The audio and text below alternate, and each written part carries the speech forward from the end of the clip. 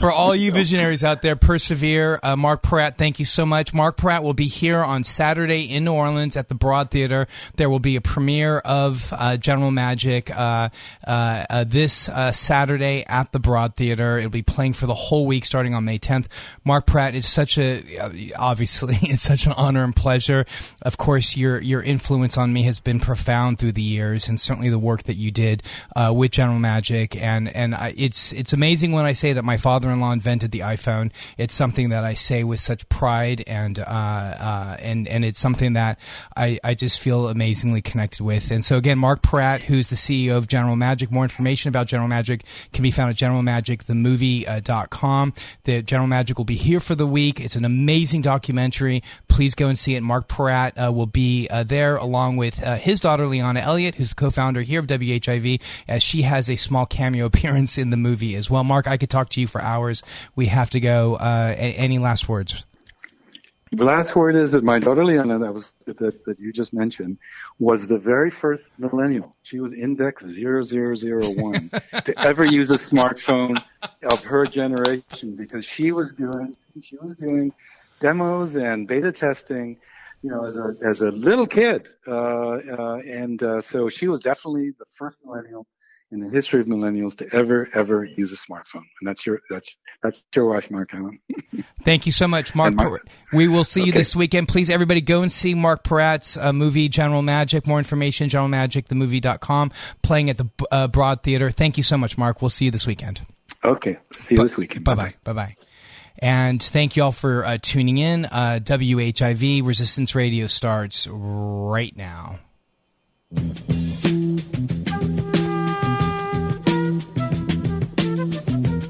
When machines and computers, profit motives and property rights are considered more important than people, the giant triplets of racism, extreme materialism, and militarism are incapable of being conquered.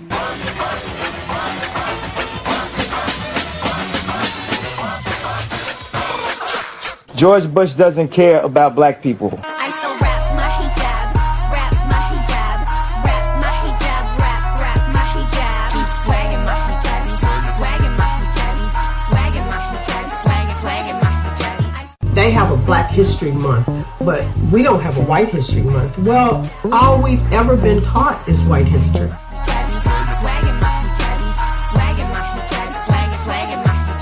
If it was not for the love and respect shown to me by black women, those right-wing, ultra-conservative, alt-right haters, they would have me believe I'm too black, I'm too confrontational, I'm too tough, and I'm too disrespectful of them. But now, I know I'm simply a strong black woman.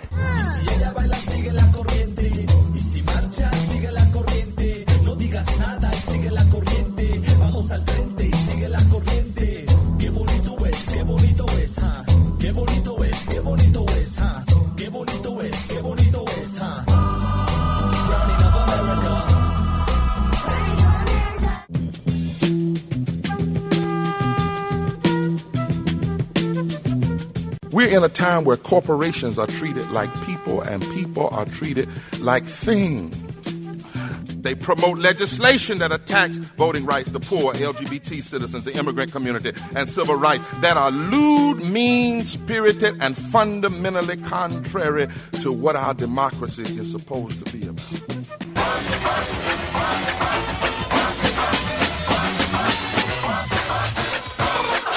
What is bad is not what they are doing. What would be bad is for us not to fight back. Hey ho, let's go. This is 102.3 WHIV LP-FM in New Orleans. We are proudly streaming live on 1230 AM WBOK. You are listening to Resistance Radio.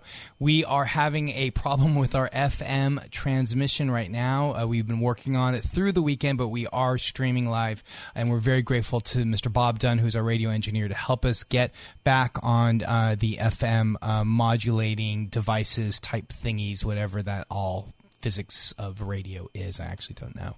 But that being said, I'm Mark Alendary. With me, as always, looking debonair after his vacation, his well-earned vacation, very tan,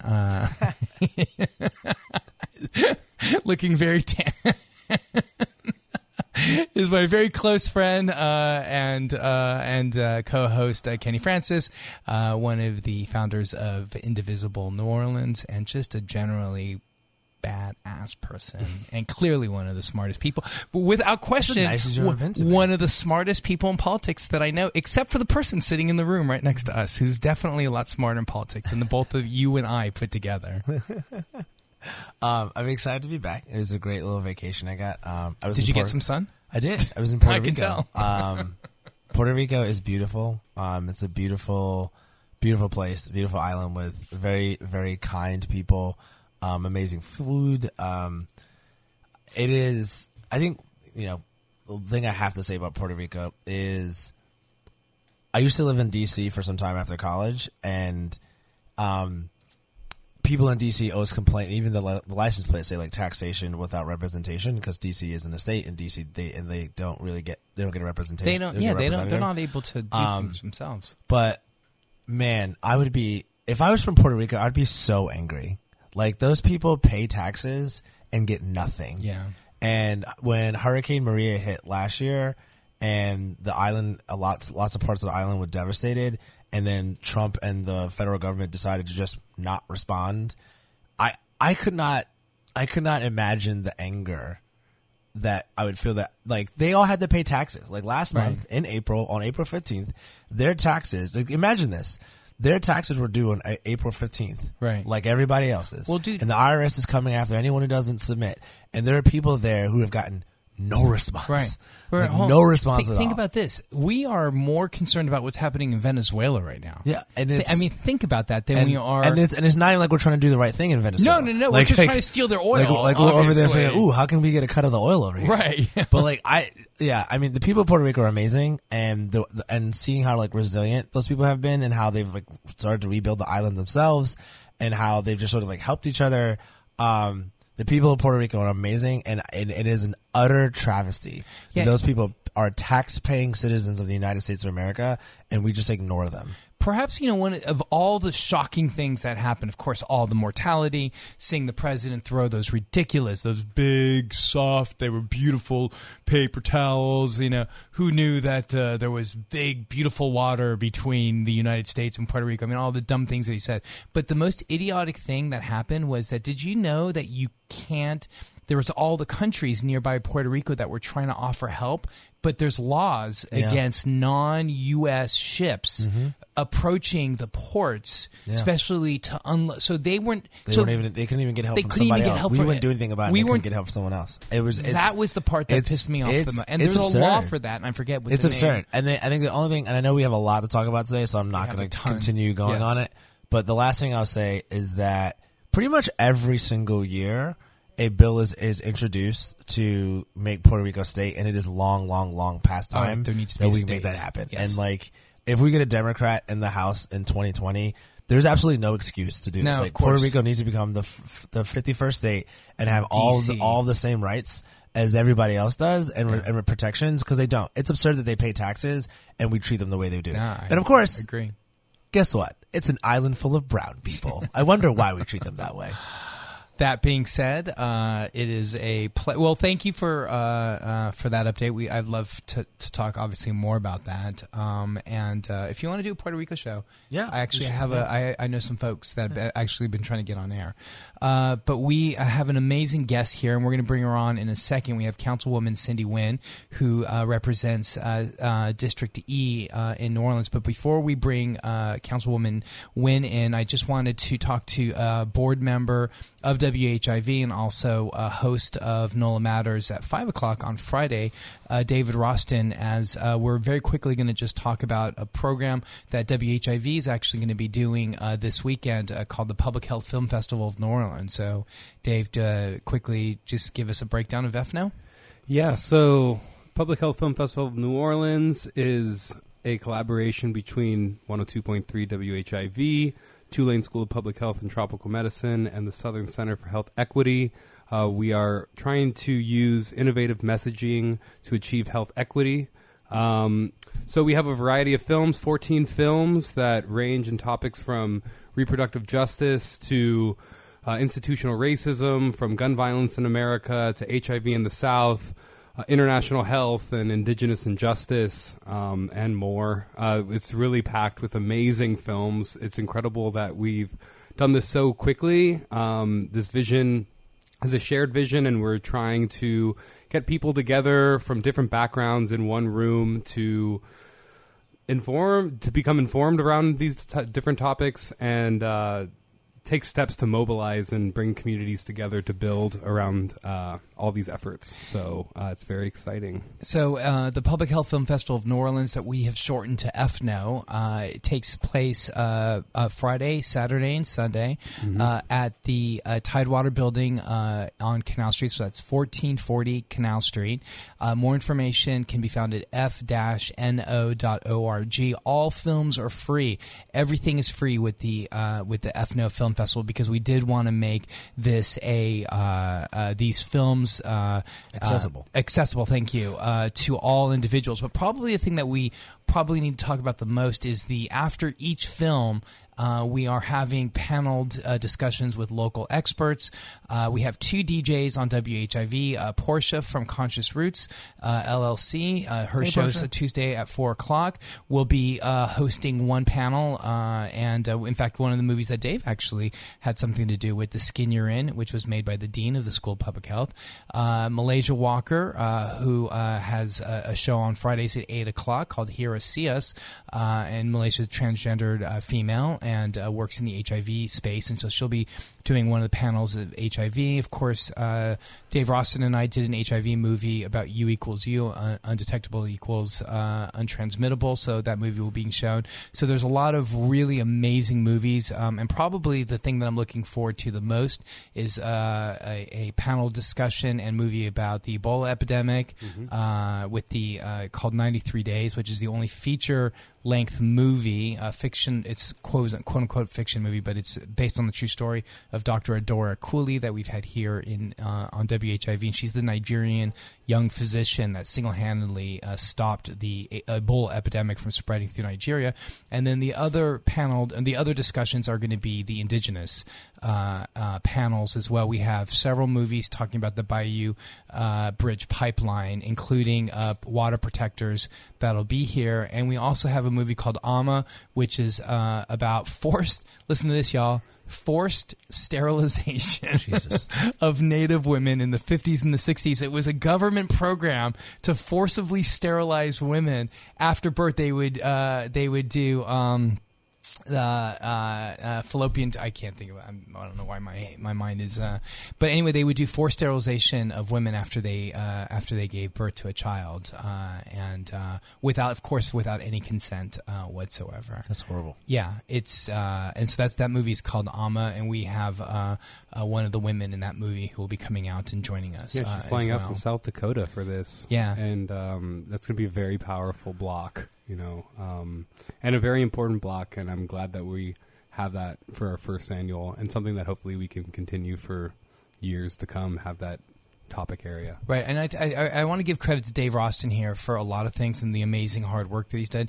But when we came up with the idea of FNO, the acronym for FNO, it was really, we were taking Public Health and Film Festival and shortening it to an F.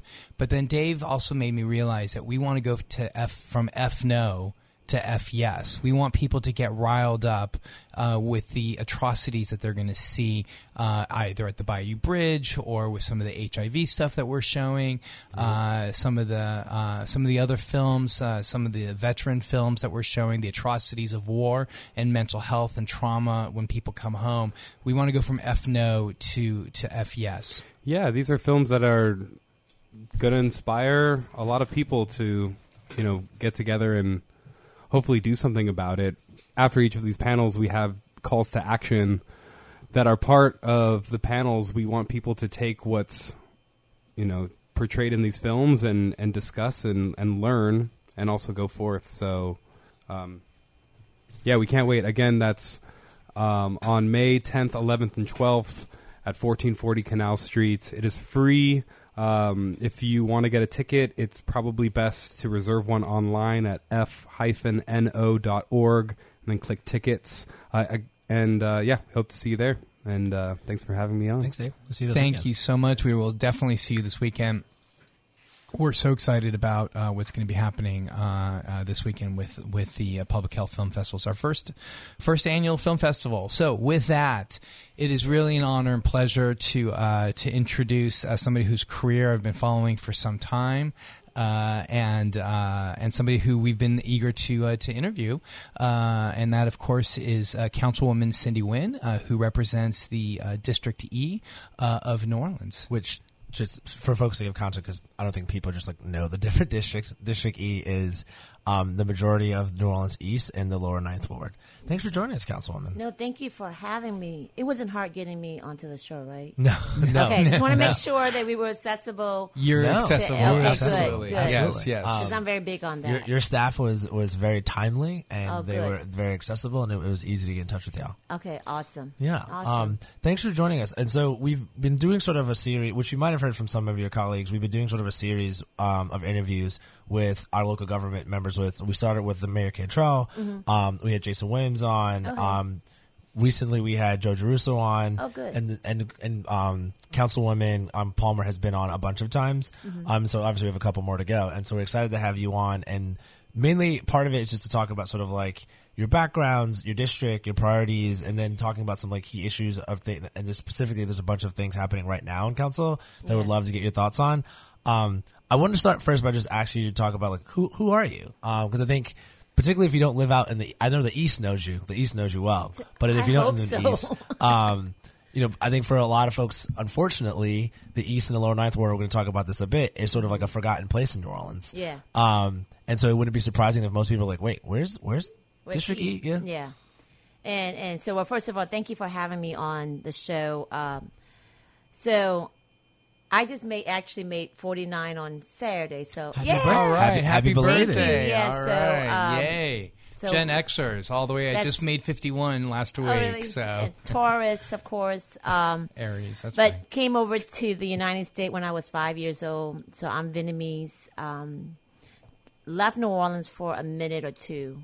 New Orleans girl always comes back, right? That's right. So I came back about a little bit 20 years ago, and now I have 6 kids.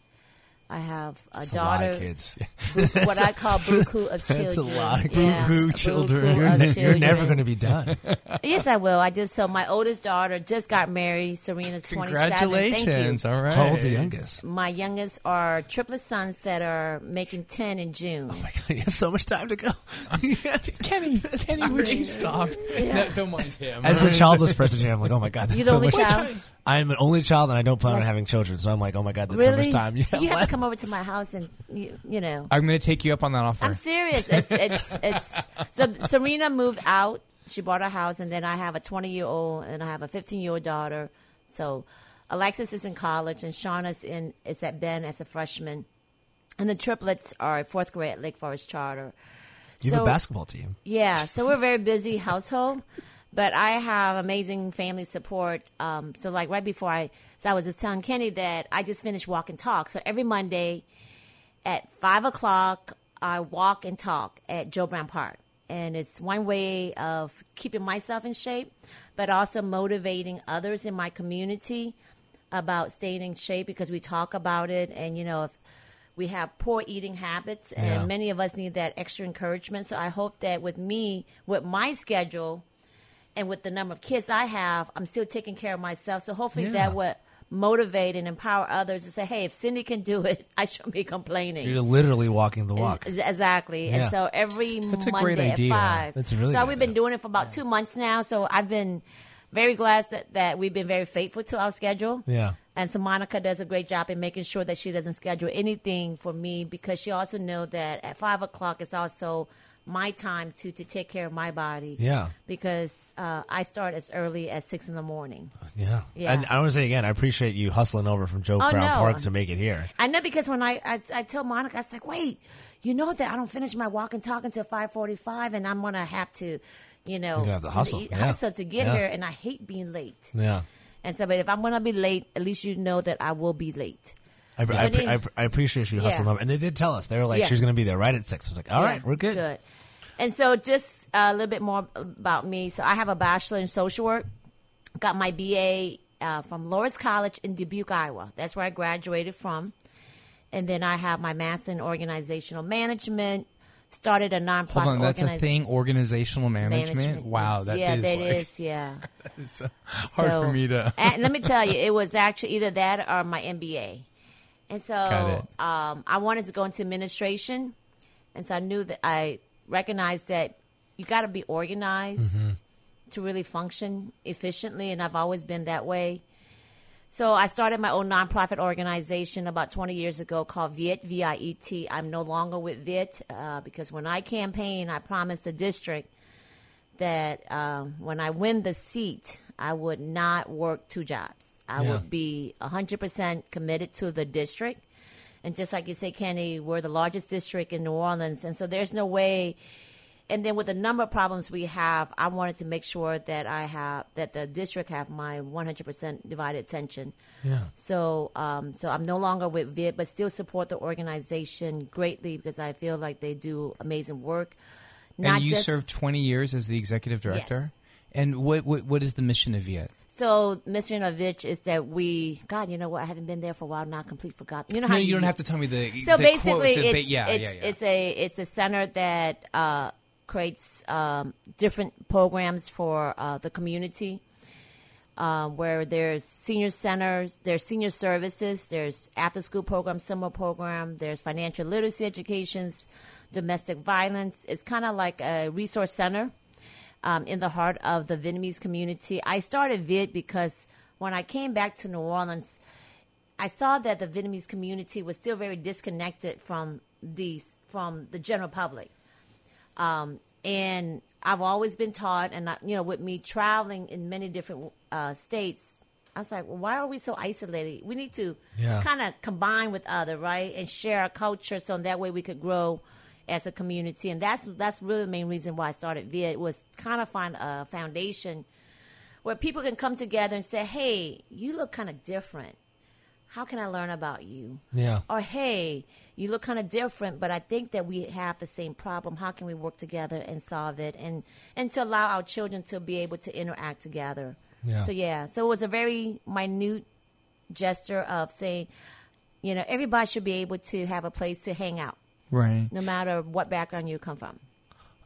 I want to go back a little bit to talk about your district a little bit. Yeah. Before you do that, can I just say one quick thing? I just want to say that I just think it's great that we have, between Mayor Cantrell and Councilwoman Nguyen, that we're having city council members that are coming out from community organization. Mm-hmm. Yeah. I just wanted to I wanted to take note that community organizers that then go on to serve on the city council and then, of course, serve as the mayor, I just think is just great, and I think it's really reflective of the advocacy or the spirit that we have here in New Orleans. Not to mention women leading their communities. Well, that and obviously, that, yes, and especially women of color. If I could just chime in on that note, as you know, in my district, it's 80% African American. Mm-hmm. I have about 15% Vietnamese American, and I think 5% Caucasian and Hispanic. And I believe that if I wasn't involved in neighborhood that don't look like me, if I didn't cross over the line, I don't think I would have been able to win the seat at all. Yeah. I really believe, and I for those that are thinking about running, it's really, you want to get to know the community. I got to know the community. So, this was my second run. I'm sure if you guys know that or not. When my triplets was about 6 months old, I actually ran for office for the first time. Goodness gracious! Wow. Yeah, but it taught me a lot. But then I also recognized that I could still be involved in serving my community, and so I started working in different neighborhoods and just really got to know so many people. And then the concept of running kind of came up at the very last minute, but I've always enjoyed serving. And it comes really natural for me. My husband thinks something is wrong with me. Well, I think, and it was the second time that I think the thing that's wrong. I think that's wrong with you is you're committed to your community. Yeah. And with the second one, it was a win-win. That's right. Oh my God. Yeah. Don't laugh at him. Win-win. Don't laugh at him. He's just throwing out all catchy don't laugh at slogans. him. He does this all the time. Really? Does he? Don't laugh at him. Come on, it was Don't a pay him win-win. any mind. If you're listening, So you know what? That was actually my slogan. Was it really? Win-win-win. That's Yeah. right, win-win-win. Win-win-win. If you're- Leona told me that. anyone who's a Win-win-win. long time listener, anyone who's a long time listener of our show, you know better than to laugh at that. Don't laugh. It was a win-win. Anyway, Kenny, go ahead. I want to interrupted talk you. about. I'm I want to sorry. talk about your district because and something that you'll realize very quickly about us is we speak very plainly here, and to speak very plainly about your district is, like you said, it is the largest district in the city. And to be super frank about it, it's the most forgotten district Yes. in the city. You don't hear about the East. You don't hear about the Lower Ninth, except for in negative things. Yeah. And another frank reality is that your district was hit the hardest by Hurricane Katrina and has been largely forgotten in the Yeah. recovery efforts. To be the councilwoman from the East and the Lower Nine is a gargantuan task, to put it Oh my very gosh, simply. yeah. Because your needs are many. I have a very brief some history with the East. I worked out in the East. I was a teacher at Schaumburg Elementary. I was actually there when it got hit by the tornado. And before I took that job out at Schaumburg, I had never even been to the East. And I had lived here for almost 6 years before I started teaching over there. Yeah.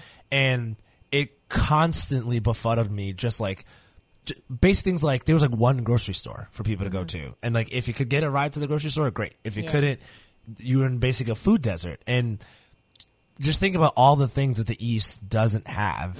And so this is my first question to you is like, in thinking about your district, with all that you have to bite off in terms of like improvements, like infrastructure, groceries, you even need more schools out there. Like, where do you begin? So yeah, there's so many areas, and what we've done. So you guys, I don't know if you guys know, but tomorrow marks my 365 days in office. Right, it's been my a year, anniversary right? tomorrow. And yeah. so I have been Congratulations. doing a lot of evaluations and assessment, as in, I guess, with a degree in organizational management. That's just kind of part of how you operate. And so when I got in, it was extremely overwhelming, Kenny. And you're right. It was just like so many areas to cover, to touch. And what we did was we touched all those areas, kind of fully understand how to vet it through, understand the whole issues behind it, from dumping, from tires, from car being burnt, from infrastructure, from the lack of economic development, from trash, all sorts. And but I think a lot of the trash dumping exists in the entire city of New Orleans. So we're not the only district that's facing this challenge. But so what I have done, and we're actually going to be launching, this is part of my strategy of how to address this, is we're launching tonight. It's called a web series called District E is on the Move. It is through our government Cox Cable channel, and we wanted to highlight, while we have those challenges, but we still have beautiful neighborhoods that have rebuilt, right? We may lack some of the amenity, but we have gorgeous homes. You're not on top of each other. Yeah. You know, when you talk, the entire world doesn't have to find out.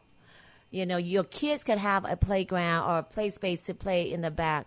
We have beautiful schools. We actually have Lake Forest Charter. Lake Forest out there. Fannie C. Williams, The Schaumburg Einstein just schools. moved back, Psy Academy. We have Collegiate Academy by the old Livingston. We have the Sherwood, which is now Einstein Charter. We have private school out there. So we have Anemone. We have Idea coming out there too. Yes, Ideas coming out. And then we also have Living School is going to be opening, which I've already visited, and Shout I out love Stefan. it. Stefan's a good friend yeah, of mine. okay, good. I'm excited, I love his concept. I was like, I'm going to hang out here. You know, when I need a place to hide, this is where I'm going to be at. It's just a very cool learning environment. So we're having a lot of service that are unique for population to learn.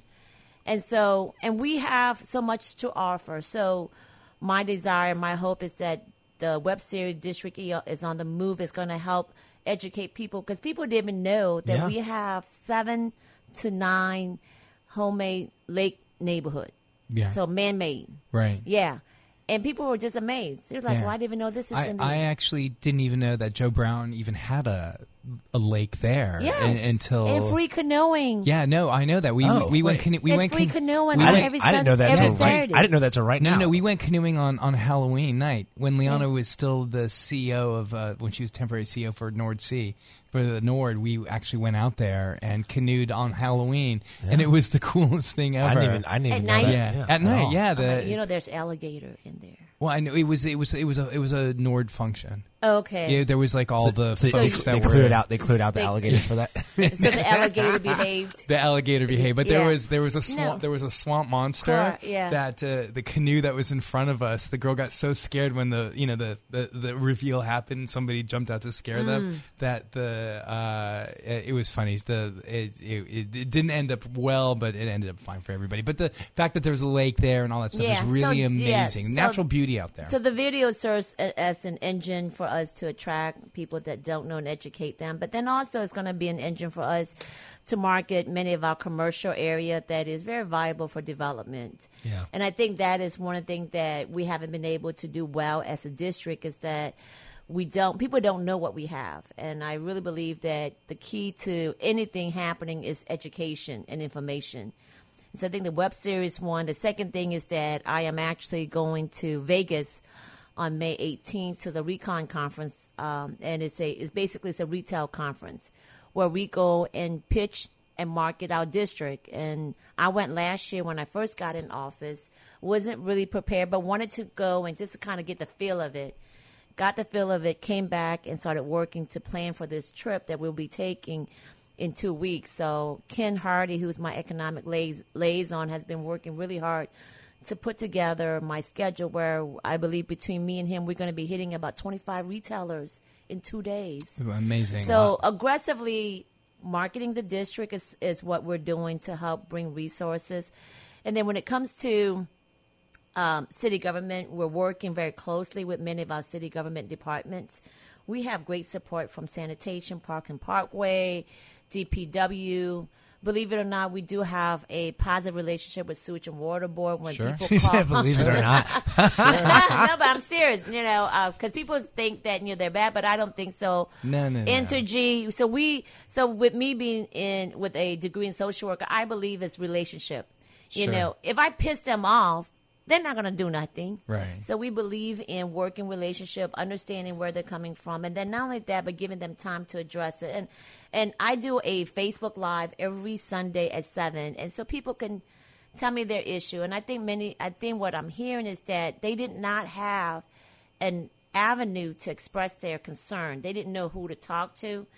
And so since we've been in office, we've made sure that we were accessible from Facebook Live every week on Sunday at 7 p.m. to coffee and conversation on the third Saturday of each month to barbershop talk where I go to different barbershop on the second Saturday of the month. We do text alert to let people know what's going on in the district. We have a monthly e-newsletter that we send out to update people. We just launched Walk and Talk, and I do canoeing once a month to promote family outing because District E is where family comes first. Sure. So yeah. And I want to share something with you that it's in my preparation for this show. I reached out to a friend of mine who I used to teach with when I was at Schaumburg, who is one of your constituents, and I asked her, what has been your experience with Councilman Nguyen since she's taken over? How has the last year felt for you? Has it felt any different? And she said something that I think that you would feel very proud of. That she said, whether or not I agree or disagree with her on whatever the specific issue is, I know where to find her. I know that I can reach out to her people and I'll get a response and it'll be quick and it'll be real. And if I need to talk to her, I can talk to her. And to be frank, that's not something people could say about your predecessor. And I think that you have very clearly set out a goal of, at the very least, you're not running. People know where to find you and they know that you're going to engage with them and it shows. And I think you've very much succeeded on that. I appreciate that comment. We're also, in honor of our 365 days, we've already put out an evaluation, asking people to evaluate me and my team. Give us your thoughts, like how did we do? Where are some of the areas that we need to improve on? And I guess as a background in running organization, I'm always very strategically thinking, where should I move my soldiers? Where should I move my staff to? Where do we need to focus on? And so I want to encourage people to complete our evaluation. It's on my Facebook page. The link is on there. If not, you could call our office at 504-658-1050. We'll be happy to email you a copy of our evaluation. All we ask is that if you express your opinion, that we need to know who you are. Sure. Right? So in that way, Yes, we can reach out and so we follow could up. Yeah. follow up, because I plan to follow up with everybody and I'm hoping to get 1,000 evaluation, and I want to make sure if there's a disconnect, I want to connect them. Sure. Yeah. That's amazing. I think, like Kenny just said, I think it's really remarkable to see how out in the community you are. And so many kudos to you for that. If you're tuned in, you are listening to 102.3 WHIV. This is Resistance Radio. My name is Mark Allenderry. That's Kenny Francis. It's really a tremendous honor to have City Council member Cindy Wynn, councilperson for District E, which is New Orleans East. Now, you were talking about, the city District E on the move, and so that prompted a question that I wanted to ask you, and that's really kind of looking at the workers in New Orleans East and mainly focusing on transportation issues for issues where workers who work in New Orleans but live out in District E. Transportation is a tremendous issue, and I'm sure that this is something that you've spent the last 364 days dealing with. So maybe you could tell us some of your kind of observations and where the breakdown has happened, and kind of where we can move forward to kind of help create a connect where there's a disconnect. So I also serve as a member on the Transportation Committee, as well with Councilman Palmer serving as chair. So 2 weeks ago, I actually caught the bus for the first time. So I felt that serving on the committee and without using it and not really understanding it, it'll be hard for me to look at legislation or approve policy. Sure. So I block out morning, which I am planning to do it every 2 months, to really fully understand taking the bus one time is just not enough. What I saw the first time I went was, of course, there's a lot of delays for individuals to leave from the east to go downtown. It took us, because we took the longer route, it took us like over an hour. Now, we could have taken the express bus, but the express bus, there's no such thing as express bus. I call it the express bus because it leaves from Bullard to Morrison and takes in a hit onto the I-10 to the high rise. But it gets stuck there just like everybody else. Just like everybody else should get across the so of course my thought is, well, why don't we have a bus that just go from the east straight downtown without any interruption, like an HOV lane for them. So that way, I think it will also motivate more people to catch the bus, so we could kind of help reduce pollution in the environment. Sure. Less people driving. So just a thought. And also with affordable housing, right? As hard as it gets harder and harder to live in New Orleans, afford to live in the city center, we're going to have to figure out how to have reliable public transportation to get people from further out in. Yeah. And to the point you're making, this is actually a question that I had when we talked about transportation a couple of weeks ago. Can you actually make a round trip from, like, say, Michoud to the Quarter and back on public transportation? I believe you can, but it's going to probably take about 4 to 6 hours. Right. So, and you just said something really fascinating. Is it possible to have an HOV lane? I think so. I mean, what do you need to do something like that? I think so. I think we need to get the transportation expert, DOTD, at the table to get leaders to think kind of out of the box. Houston does it all the time. You see that happening. Sure. And all through California, exactly. we see Many it other as states well. does it. Yes. And so I think it's worth a while to look at it. I think it's also worth a while for us to look at the high rise as investment in infrastructure.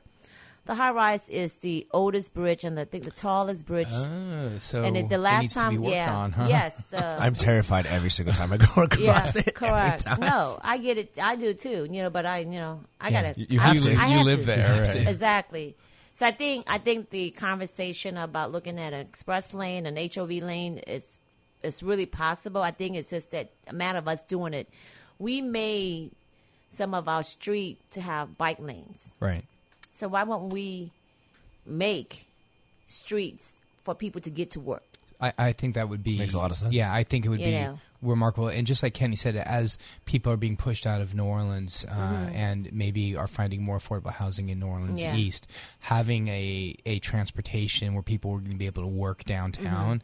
That would be that would just be ideal. So, would something like that require investments, or Oh yeah, how does that? We're probably gonna have to look at some investment. Definitely, we even talked about a kind of like a bus hub where you could transfer. So I want to have like a little hub off of Reed. I think that would help bring in and revitalize that area, particularly the fact that we have the hospital there, we have Joe Brown Park, then we have the library. We can make it a walkable area, Sure. right?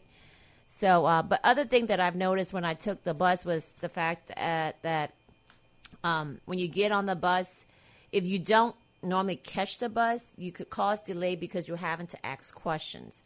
So, I had to ask questions, and then so there was a long line. And so I kind of felt bad. Like, to me, it's just like, oh, my God, I'll get in. And so that way the bus can continue because I felt like we were already behind schedule already. So definitely look at how can we have a more efficient, updated technology of the An app or something. Exactly. Why? We should be able to do that just to kind of speed up avoid delays for the people. Other things I've noticed is, of course, there's certain bus that was extremely full, like the North Broad bus. I didn't realize how packed, and another thing, I didn't realize how many people use the bus. And so I was talking to people, and they're like, "Sir, why you use the bus?" Well, this is how I get around. This is my life. And so it was just amazing as a person that drives all the time, just didn't think that people do depend on public transportation to get around. And the lack that we have in the city Correct. sort of feeds all the things we're talking about. Mm-hmm.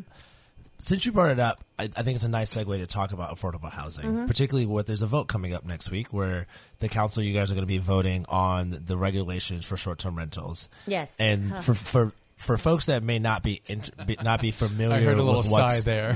for folks who may not be familiar with what's being proposed, I'm going to very briefly say sort of like what has been recommended, and then I would love, obviously, I don't even know what's being recommended. We're still working, you know that. Well, from I would say the most recent ones that I could find of what was recommended by the City Planning Commission. Mm-hmm. It's not very often you have a sitting council person in front of you right before a vote like this, so I would love to get your thoughts.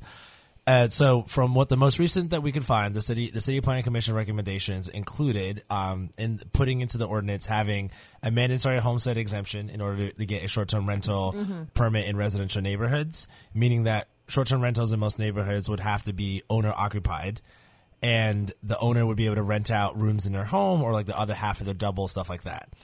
The second thing that was recommended was to cap the number of commercial short-term rentals in apartment buildings, and commercial short-term rentals are ones in which the owner does not have to be present.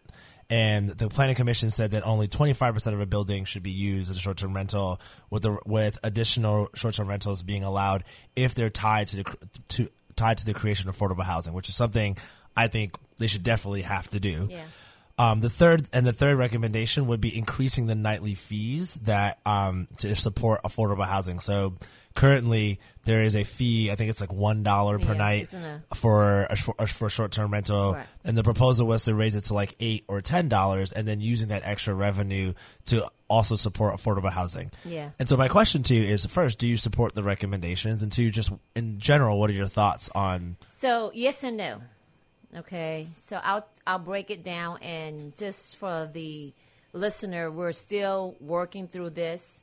It is not the final thing. I'm still exploring, visiting. So let's just start with the homestead exemption. Well, before I start with the homestead exemption, short-term rental was created about 4 or 5 years ago with no regulations, and what it did, it impacted many neighborhoods in both the negative and the positive way.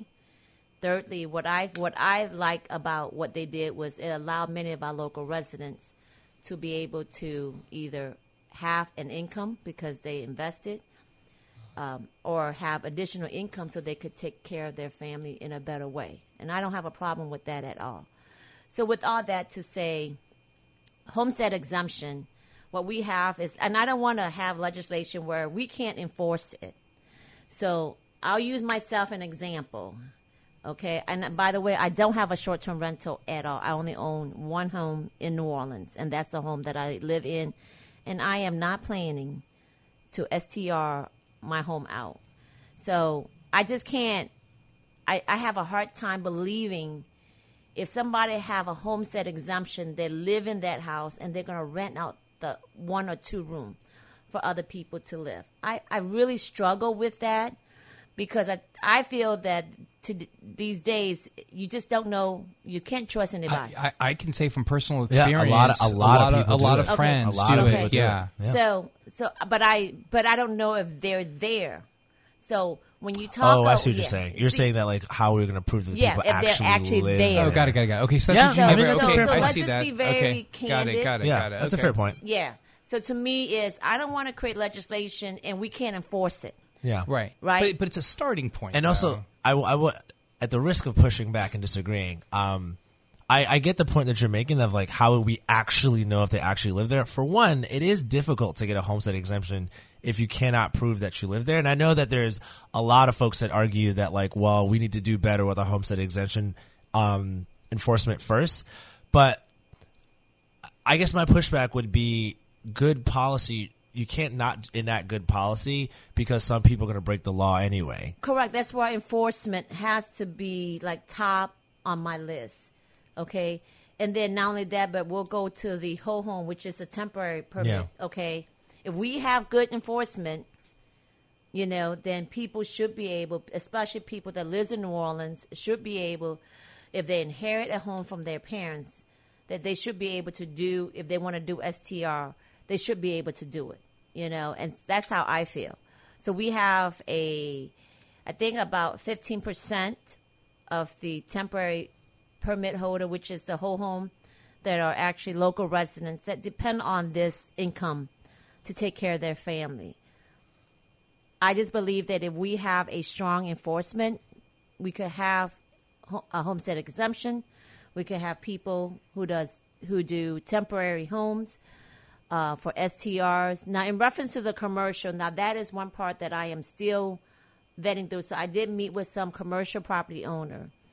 And so what they're telling me, and it's not like I'm believing, but I still have to do my investigation. What they're telling me is that when they can't make it to make it work with a 25% cap. Okay?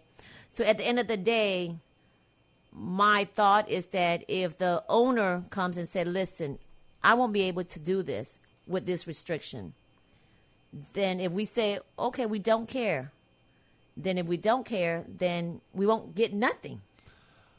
I see You your know what I mean? You understand what I'm saying? I So- see your point there. I think that a lot of people, including myself, would argue that if you're a commercial investor, like say, let's call them who they are, Saunders the biggest one we have. Yeah. If Saunders making less money because other folks are getting affordable housing, I'm okay with that. I'm okay with Saunders' bottom line getting hit because the way it is right now is that Saunders doing whatever they want and cost of living continues to rise in New Orleans. I'm currently in the market for a 1-bedroom myself, and right now the prices out there are absurd. And a lot of it is because people like Saunders have come in and bought up homes and are renting them all out.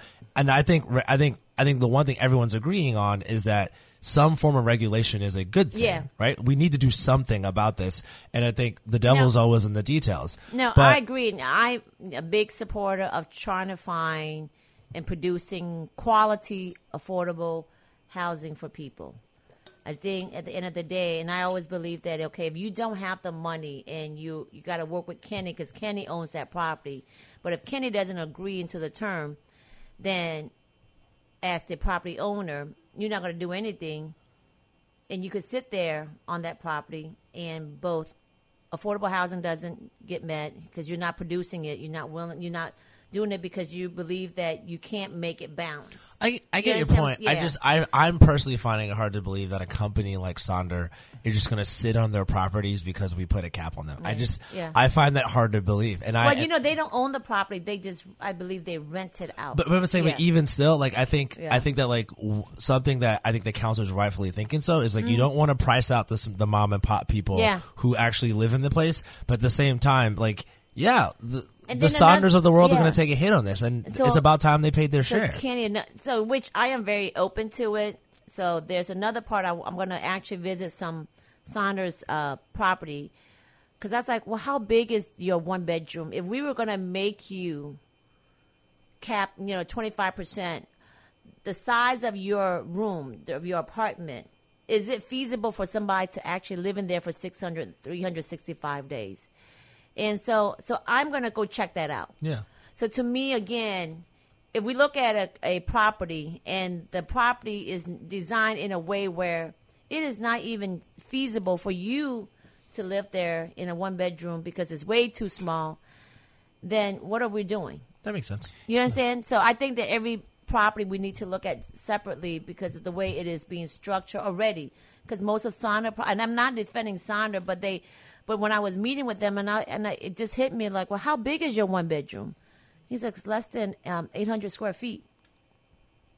I mean, and there's I a was lot, like, and there's less and the thing is, there's a lot of people living in 800. Okay, There's a lot of people that would be happy listen. at 800 square feet. I live in 750. I mean, Okay. the apartment I'm about to Well, live in. I'm gonna go visit them this week, Right. because I also want to make sure that I'm not pushing policy and forcing owners to do certain thing, and then people are not even. It's not comfortable for people to live in. Sure. So I think that needs to be addressed as well. And I think that's fair that your perspective is coming from a family of 8. Yeah. Right? Oh, yeah. I mean, 6 children, Correct. you and your husband, But probably listen- a pet or two. So I understand. But we have less than 2,000 square feet. No, I got you. You know? No. What I'm saying, Yeah. I'm actually saying that I appreciate that you're taking the bus to Mm-hmm. work. I appreciate that you're going and looking at these things Yeah. because you're trying to put yourself in the perspective. And I appreciate that before you create policy, you're actually Yeah. doing the research. And so if you're tuned in, you're listening to Resistance Radio. I do want to just really quickly say, because we have one big topic we need to talk about, but today the fair share deal policy passed. right passed, and I know that in that deal there was a tax on short-term rentals of 6.75, and I know that there was a little bit of a push and pull as to where some of that money was going to go, if it was going to go to affordable housing or how that money was going to Yeah. be used. And so I was just wondering if you would just comment on that real quickly. I'm still meeting with the administration to get a better understanding. I know I spoke to them last week, and they told me that they have some new updates for me, but I haven't been able to get with them. So I definitely don't want to make any comments because I want to 'Cause you make sure don't that this deal. I want to make sure that this deal goes through. Sure. So, sure. but yeah, I think it's also the fact of making it fair between STRs and the lodging Right. association. And so then, so I think that's where we're at with that. Yeah. You brought up I hope we get some money for the east side of that. Right. Yeah. Yeah. You brought up a moment ago, and I think that, I think Kenny, when he did his research and as I was preparing for this as well, that we'd be remiss in not talking about Entergy and some of the issues that surround Entergy. Mm-hmm. So I know we have questions. We're kind of quickly running out of time, so I just wanted to see if you wanted to maybe just kind of open the discussion to talk to us a bit about your perspective on Entergy and kind of how you see things as Yeah. it fits as the councilwoman for District D. Yeah, so we will continue to work with Entergy. We know that they will be building their plant there. It's already under construction. We are in conversation with Entergy about starting up a customer service center in the E, as well as a training facility. And so we're excited that they're very committed in making sure that the East will have a customer service center. In addition to that, I'm picking their brains in reference to lighting in my district, just how they can help us to get more lighting up. And lighting is an issue in our community. So that's where we're at. And, we're going to continue to work with them, make sure that they're accountable as they're building the plants, that they are hiring local hires for the plant, and that everything is on task, and that they're being transparent in reference to information and the type and when the plant is up and going, when we need to use it, because I know that's going to be an issue as well. but we're expecting the plant to be done, I think, in 2020 or 2021, around Right. there. So I have been pushing back, and Kenny and I push back a little bit when it comes to this topic. So the National Democratic Party, that is even possibly even launching a platform of a Green New Deal, but certainly the Democratic Party, the National Party, looks at extraction processes as being old technology and encouraging us to move toward new technology. So I just was wondering, how would you respond to that? I believe we've also addressed that because they've added renewable energy as part of their package. And so Entergy is working to stand up more renewable package to make sure that there's a balance. They recognize that renewable is a way of for the future. And they're making also the now. Like, we got to get correct. It's and the they're now. doing it. I think they're doing it as the energy company for New Orleans, and they're exploring different. They're putting in smart meters into homes right now, and it's free of charge. And so where people could actually monitor the use of their electricity, on a daily basis. So in that way they can kind of manage it. So yeah. So I feel like we have new leadership at Entergy, and so I really believe in David. David has worked in the renewable side in the past as well. I'm not sure if you guys know that. So he comes with information and with understanding and knowledge, and how do we, do more renewable. And he's very committed in making sure that we are transitioning New Orleans into the next century in reference to where it's cleaner air, where it's more efficient, for our community. What would be a game changer for you in the East? Oh God!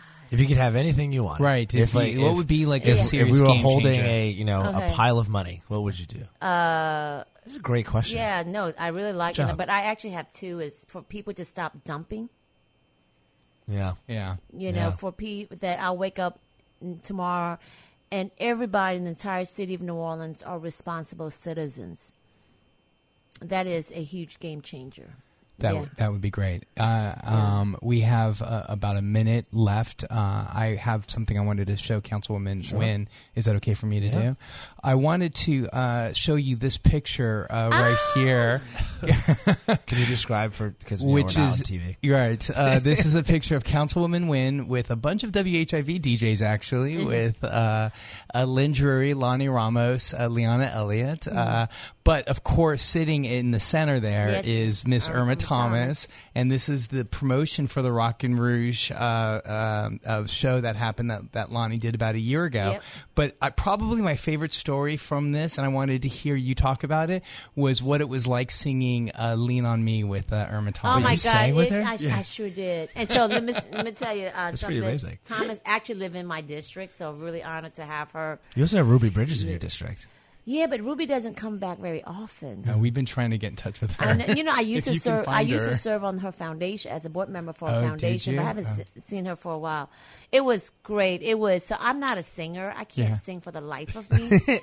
But you tried. So Liana said the same yeah. thing. Let me tell She you. was like- Let me tell you. I am Can a you sing team something player right now? No. Don't do that to her. Lean on me. That's all I can say. Sing. But it was just great, and the women are just. They got me into the mood, and so it makes it easier. And so it was really fun. It was unexpected. So, Ms. Thomas actually kind of started that, Yeah, there was, I think they were like, all leaning, like, they were all we like squished on it, and then there was somebody started to kind of like, they were leaning in. Yeah. And then she, was starting to say, lean on me. Imagine Irma Thomas starting to sing Lean on Me. What are you going to do? Not There was sing with two her? other singers, Lonnie and Lynn, started to sing with them, and then everybody else. Yeah, everybody just joined in. It was awesome. That's awesome. Yeah. That's a great story. Right, it's Yeah. a great story. That's what I thought. We got to wrap up. So I know that we're out of time, and I just want to say thank you so much for your time, particularly hustling. Like, obviously, we're not on TV, so y'all can't see her. Councilwoman Nguyen is like literally here in her like workout outfit. Yes. Just came Shorts. straight from Yes. Joe Brown Thank Park. you. Hustled over to WHIV. We appreciate your time. I know. And like I said at the beginning, I think that's something that I have a great respect for in the year that you've been a councilwoman so far is that you've made yourself so accessible, and that is very clear that it has been a staple of what you want to do with your time in a council. And I think when I think about local government, that's the least that we can. That's the least you can do. The least you can do is that, like, if I disagree with you, I can come and say, "Hey, Councilman Wynn, come, we gotta talk about this. I disagree." And we can hash it out. And so I very much like commend you for having such a commitment to that, particularly since your district's huge. You got a lot of places to go. Mm-hmm. Yeah, and just on that You're note, because so corny. city government, we don't fix problem.